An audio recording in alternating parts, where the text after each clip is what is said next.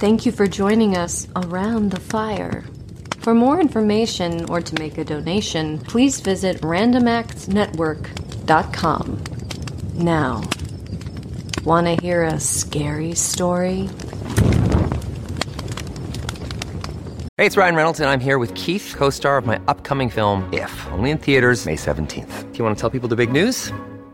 All right, I'll do it. Sign up now and you'll get unlimited for $15 a month and 6 months of Paramount Plus Essential Plan on us. MintMobile.com/switch. Upfront payment of $45 equivalent to $15 per month. Unlimited over 40 gigabytes per month. Face lower speeds. Videos at 480p. Active Mint customers by 531.24 get 6 months of Paramount Plus Essential Plan. Auto renews after 6 months. Offer ends May 31st, 2024. Separate Paramount Plus registration required. Terms and conditions apply if rated PG.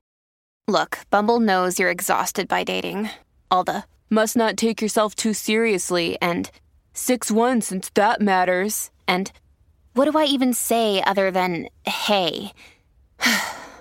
Well, that's why they're introducing an all-new Bumble, with exciting features to make compatibility easier, starting the chat better, and dating safer.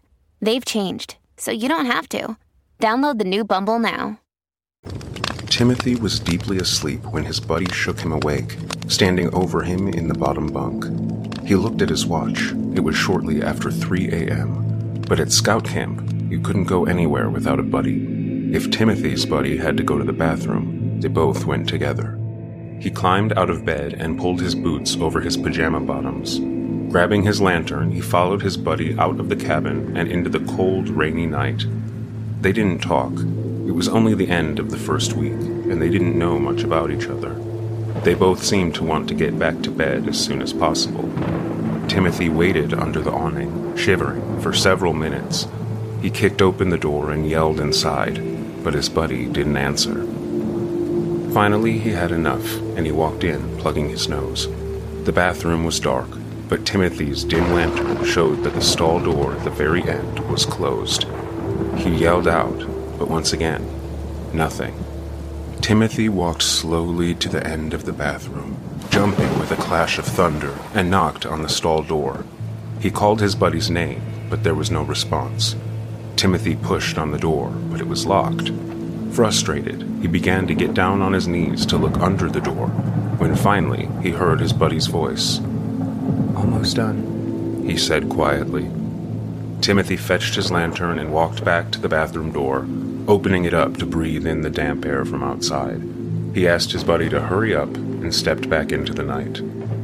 But several more minutes passed, and he still didn't come outside. Having enough, Timothy walked back in straight to the end of the room and pounded hard on the door. He yelled for the kid to hurry up. How much sleep was he supposed to lose for this? The buddy was silent. Probably embarrassed, Timothy thought. Or maybe he fell asleep on the toilet. He warned him that he was going to look under the door if he didn't get a response. And hearing nothing, he did. First, just bending over, but he only saw the foot of the toilet bowl. No legs or shoes. So he pulled his head underneath the door, stretching to look up, to find the stall totally empty. He climbed to his feet, turning around to unlatch the door, but it wasn't even locked.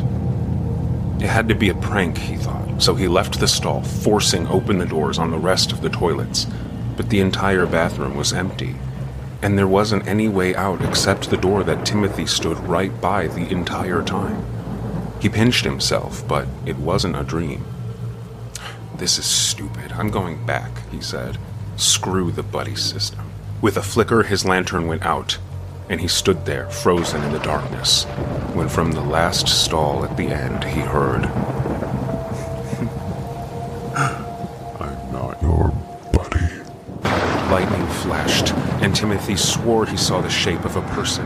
He sprinted from the bathroom, slipping and soaking himself with mud, and making it back to the cabin, he made no effort not to wake the others. He pulled the chain, and the light bulb hanging from the ceiling came to life. The only empty bed was his own. The others were a mix of confused and annoyed, and a few continued sleeping. Timothy decided he didn't want to talk about it, so he took off his wet clothes, climbed into bed, and stared at the ceiling until it was time for breakfast.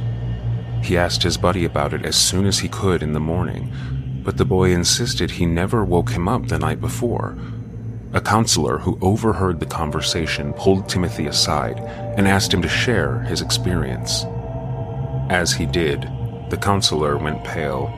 He whispered in response that the same thing had happened to him the year before, when he'd gone to the bathroom alone, as counselors were allowed to do.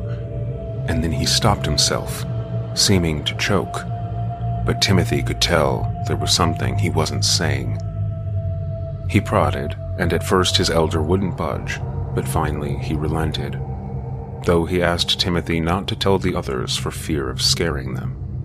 It was opening week, 10 years ago, when a camper killed himself in the very last stall.